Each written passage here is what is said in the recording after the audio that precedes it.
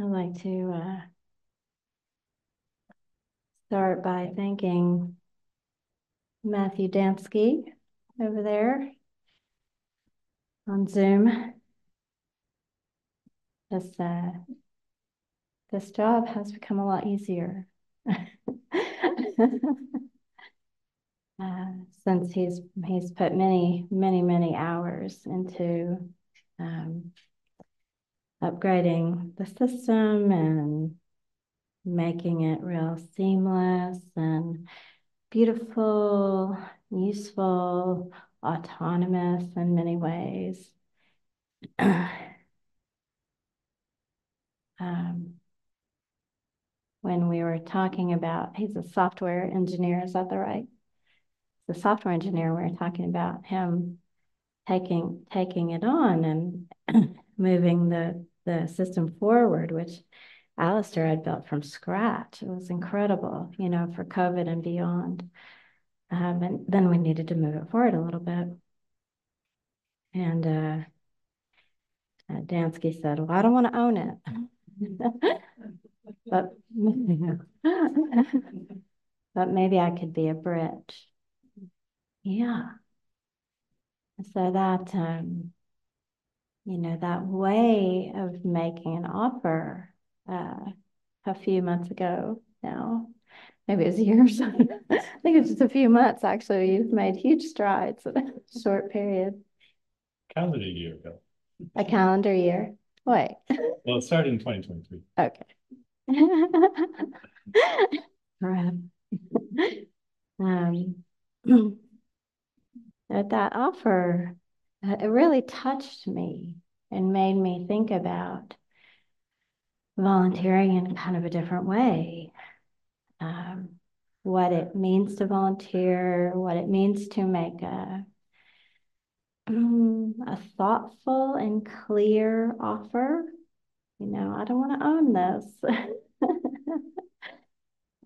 but I can be a bridge. It was a very beautiful. So, and he has been a bridge, and a lot of things have changed, and it's actually been a joyful experience.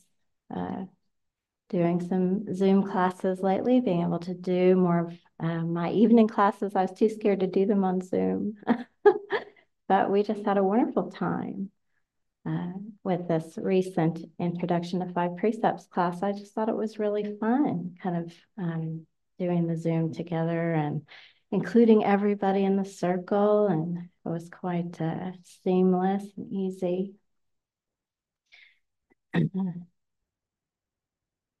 And so I'm looking at things that way now. I mean, this center is largely volunteer run, and volunteers burn out. They are really inspired. They work too hard. Then they get tired, and then they back away slowly, or not, or just keep plugging forward. And I really want to be, cautious. I'm not a volunteer coordinator. That isn't my job. I don't play one on television. I don't know much of anything about it. But as I'm looking and I'm working more with volunteers, I'm always trying to kind of investigate what works for the individual, what works for the group, what makes sense, how to hold and support volunteers in a way that is good for them, is good for us, is good for this. And, to a degree, it's individual. I can't actually look in any direction without seeing some volunteers here, which is amazing and a little scary. And I say scary because, as a leader here, and someone who relies heavily on volunteers, I don't ever, don't ever leave, don't ever leave, don't ever leave, don't ever leave, don't ever leave. You can get a little clingy. I know. A little crazy, a little clingy to the crazy. And so, to combat that, my attitude toward volunteers started to be one more like, are you sure? You know, oh, you want to help? Are you sure? Just think about it. Give it a minute. Wait. What do you actually want to do? What do we actually need? What do you actually have bandwidth for? But that might be a little too pushy, you know? So there is wisdom in trusting people in their offerings too. But this kind of idea of um, that, we can be a bridge without being an owner, or we can be an owner, or we can be a one-time helper. There are so many ways to get involved. And it's really beautiful to see everybody find their own way. Trust themselves, trust the process, trust the group, trust the Dharma. That's a big one. Trust the Dharma.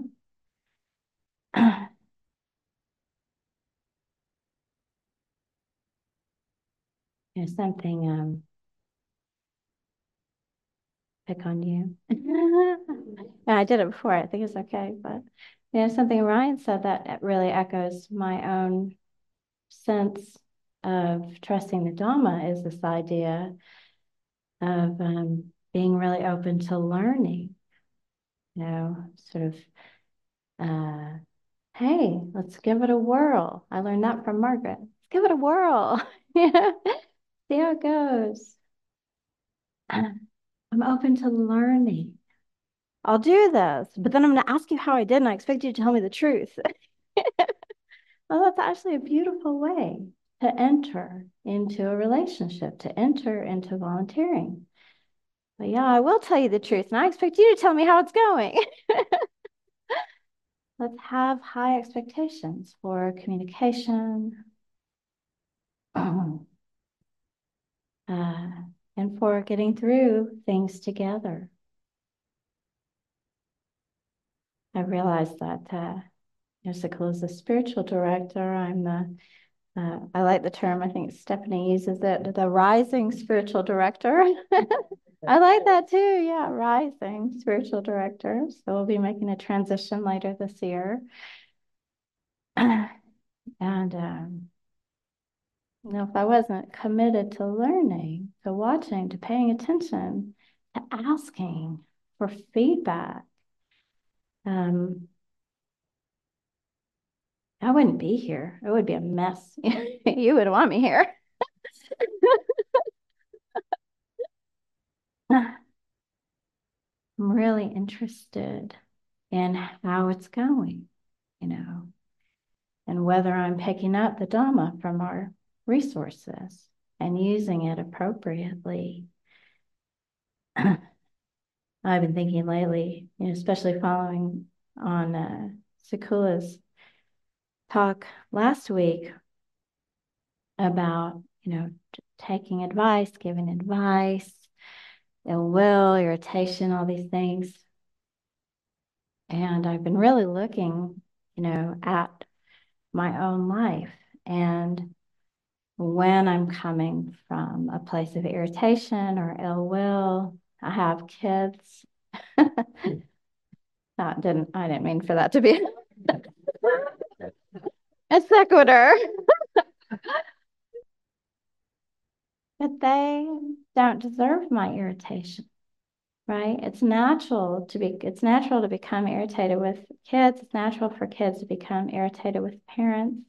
It's natural for us to become irritated with our spouses, beloveds, friends even. But what I've noticed more and more and more, and I remember this from being a child, is I think it's actually quite difficult to learn from somebody who's irritated with you. That was my experience. I had one parent whose anxiety manifested as irritation and one whose didn't. And I had a really hard time learning from the parent who was irritated. even the smallest things. It was really hard for me to listen and hear it and follow instructions and want to reach out for learning, even though this parent had a lot of wonderful skills to teach. They just had, you know, a habit of irritation. And so then I'm noticing in my parenting, are there times when I'm correcting, you know, out of irritation or with irritation? Ugh. Oh, well, I can see it just kind of break apart in the moment, actually, kind of heartbreaking. Um, so noticing when, because irritation, unfortunately, is ill will. It's that there's the root, there is ill will. And people, especially people who love us, can see it on us. Ill will comes with its own unique stink. You really can't miss it. And so when that starts to permeate my conversations or my instructions, it really doesn't feel good. And it's really not effective either. And as I grow into this community, into this position, I really have to watch my own intentions too, and the way that I carry myself, and even the look on my face. It belies a lot. And I rarely feel irritated here. This is my spiritual home. It's my spiritual community. I have a lot of good Kalyanamita here, but there's still work to be done. And work can be irritating. But just watching that. What does that mean? It means that I'm looking at the job, whatever the task, you know, through the lens of serving me, of serving myself, of serving my ego. I want it to be this way. Now, maybe it should be this way, but why?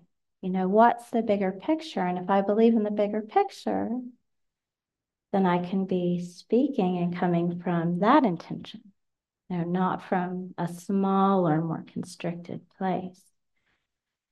So it's been really, it's really smart, I think, intelligent to look at that. What's in the heart and what is real obvious to other people.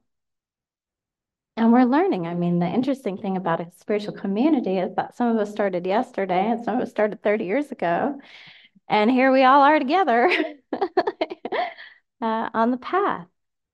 So there's always going to be bumps and confusion, even with leaders and volunteers and people just walking in the door for the first time, or people have walked through the door thousands of times.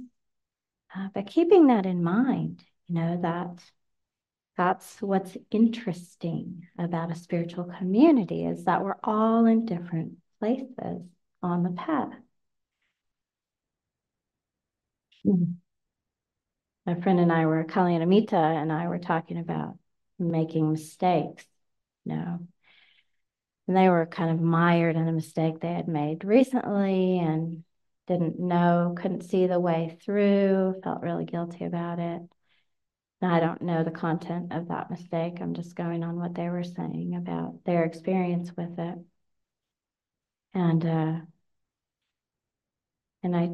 I told them that, part of what this practice had given me was the ability to move through mistakes quicker, with more ease.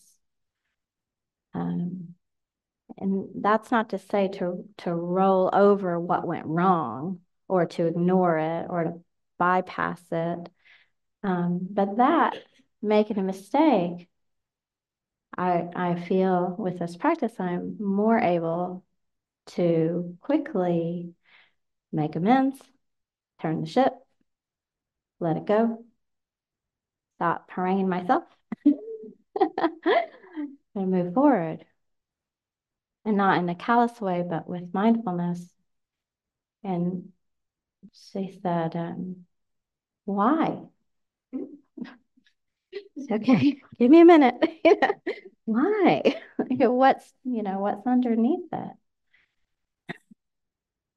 And for me, I think what's underneath it, I mean, in addition to all the things, all this practice, all these many years in community on the cushion, uh, but part of it is that I I believe in my goodness. I have good intentions. I have good motivations. I'm motivated by loving kindness and compassion. Um, I'm motivated by friendliness.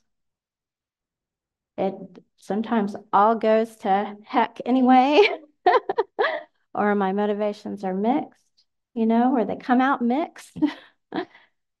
um, but at my heart, I think, no, I'm never trying to hurt other people.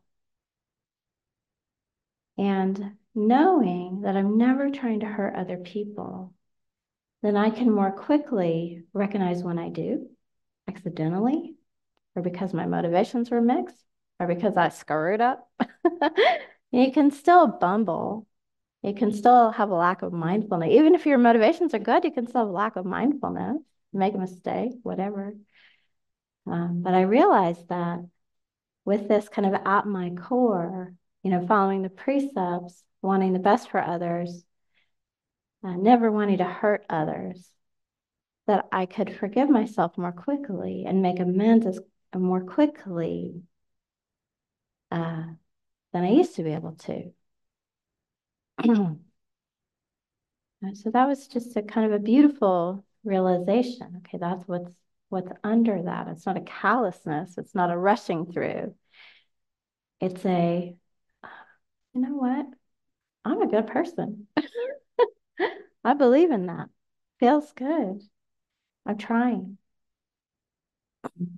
Mhm. Yeah, a few weeks ago I had COVID, I think, for the first time. First time for everything. And boy, it was miserable. I feel like I had the ghost of COVID past and the ghost of COVID future and like 4 different variants and every kind of symptom and a little bit of everything. I lost my sense of smell, which I guess was really common early, is less common now. My sense of taste diminished dramatically. I had all this congestion in my ears, so I couldn't really hear that well either. I couldn't eat, you know, and I couldn't think. Like I had just a brain fog. Um, and of course, I already couldn't see that well because these things happen. My favorite, my most beloved Christmas gift was one of those glasses chains.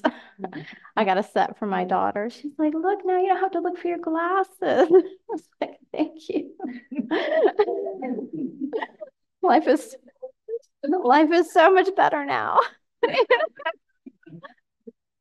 I mean, I was really having to trust people. Somebody else made the food I was eating. I just kind of had to. And then with COVID, I realized losing your sense. Did anyone lose their sense of smell? Has anyone had that and lost their sense of smell? It's very disorienting. Like you realize that you need it to live, actually. I couldn't smell anything if it was burning. I couldn't smell anything to cook.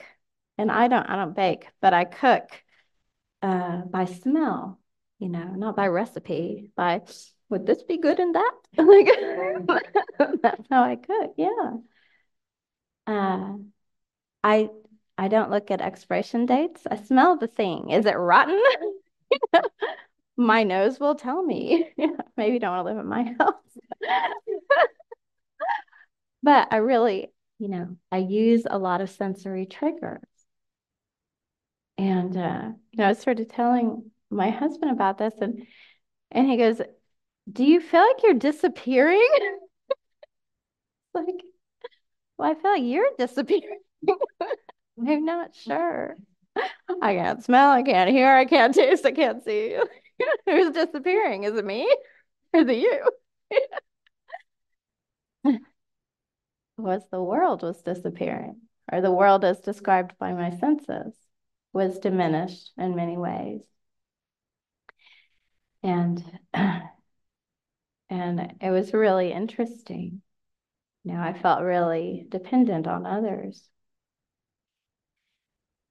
Ajahn Chah, when as I understand it, when a monk would leave to go to another monastery, Ajahn Chah's back there. When a monk would leave to go to another monastery and they would grumble about it, I don't want to leave my teacher. What am I going to do there? He'd say, well, you have 5 teachers, 6 teachers, your eyes, your ears, your nose, your taste, your consciousness. Use those teachers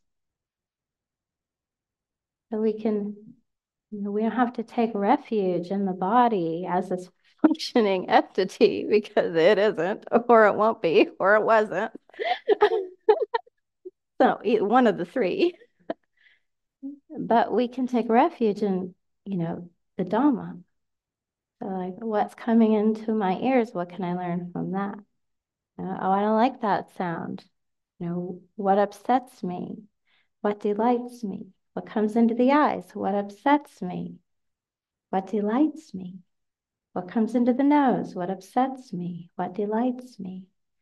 And then starting to unpack those stories and watching how we just move toward things we like, move away from things we dislike. That's a Dhamma. That's looking through the lens of Dhamma. It's so important not to look through the lens of self, but to look through the lens of Dhamma. Last week, after all the snow and stuff, Kalyan and Mita kind of ran up to me downstairs. It was so sweet. And they go, I've been in a hotel for 5 days because their electricity went out during snow week. I've been in a hotel for 5 days and I realized that my home is not my true refuge. You like that?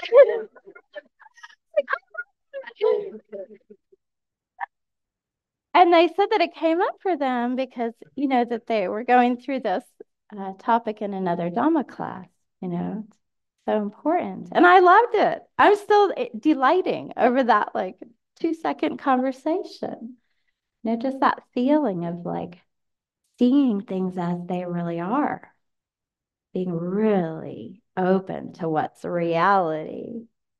That house, it's going to fall down. Or this body, it's going to fall apart. And so, not moving from that place of, well, what do I get out of this? But rather, what do I bring to it? Okay, I'll leave it there. Thank you. Nicola, do you have any reflections you'd like to share? Yeah. That was a lovely Dhamma talk. Thank you very much. I wanted to share a little bit on the other side of what Jessica was talking about earlier, which this memory popped up for me during her talk, and that is about, in this case, when I was in the 4th grade, I was not a great student and came from a very poor family. And we had, we had 10 kids and I was the 9th one. And we went to private school. So it was very expensive for my parents, but they wanted to send us. And we couldn't afford new shoes for all of us throughout the year. And so as our shoes wore out, and so my shoes would wear out, my mom would stick cardboard from the boxes of cereal in there. And if it was raining, by the time I got to school, my feet would be soaking wet. So it's just one example of how poor we were in growing up. And I was really aware that I struggled with um, grades. And in my fourth grade, my teacher, I was not a, she was, I personally was not one of her favorite students. She was very frustrated with me. We, one of the instructions that my mom gave me was you have to bring your paper sack, brown paper sack that I carried my lunch in. You have to bring it back. And we'd reuse that. I'd reuse the same paper sack over and over and over because we couldn't even afford, to buy paper sacks. So I'd roll it up. We had uniforms and we had a belt and I'd roll it up and or fold it up flatly after lunch. I'd stick it in my belt so I wouldn't lose it because right after lunch we would go out to the playground and doing this for months. And I come in from playing and my teacher points out, that you're a disgrace. What are you doing with this paper sack and she pulls it out and throws it away. And I know I'm going to be in trouble when I get home, but I don't say anything. And I go home and I just determine I know my teacher doesn't like me. I know I really get bad grades, especially in geography.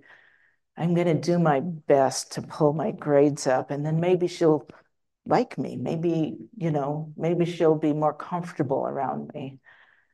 And so I worked really hard to study. The teacher had a habit of calling on people that she'd name a couple of people after she passed all of the papers out. And she said, would so-and-so stand up and so-and-so stand up and so-and-so. And then she'd say, I just want everyone to see who's standing up. These are the people who got A's. So if you need help, go to these people. And I was determined I was going to one day get an A on my paper, and and I would get to stand up. Well, that day came, and I was like, oh my God, so would everybody that didn't get their paper, would you please stand up? And so I stood up and she said, now everyone look at the people that are standing up. And I'm looking around, I'm the only one. And she said, those who are standing up got an F. And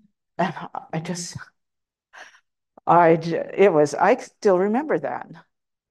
But the difference now is that I can look at that person that was devastating to me. But these days, I can now look at this person because of the practice of Dhamma and recognize that they must have been hurting. She must have been hurting. To do that to a child, you've got to, something else is going on. It wasn't me. I knew I was doing my best. I know now. I knew it then, and then it told me I can't do better. I'm stupid. And I carried that. Every once in a while, I still say it to myself, but I know I'm not, just like you're saying. I know I'm good. I'm doing my best. And that is a huge refuge to be able to, really own that we're doing our best. And when somebody challenges you on that, even if it hurts, well, I'm doing my best. It's really quite secure. The Buddha himself, Ananda once said to the Buddha, went to the Buddha and said, when we're here in this village and there's all these people that are attacking you verbally, putting you down, saying that, it isn't this way, it shouldn't be this way, you should be doing this. And he said, why don't we just move on to the next village? And the Buddha said, and when we go to the next village and people start putting us down, then what do we do? And he goes, well, we go to the next village. And if the same thing happens there, what do we do? And then he got it. He goes, it's not our refuge isn't in what people say or people do. It just shows their unskillfulness, and we don't have to pick it up. That's hard to do, but this practice does help us do that, just as Jessica was saying. So I just wanted to share the other side of that as well.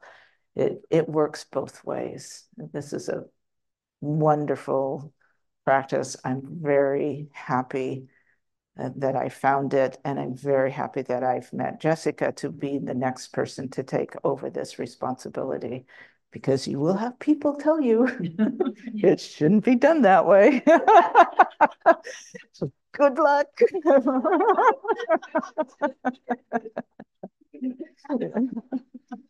I shouldn't have told her yet.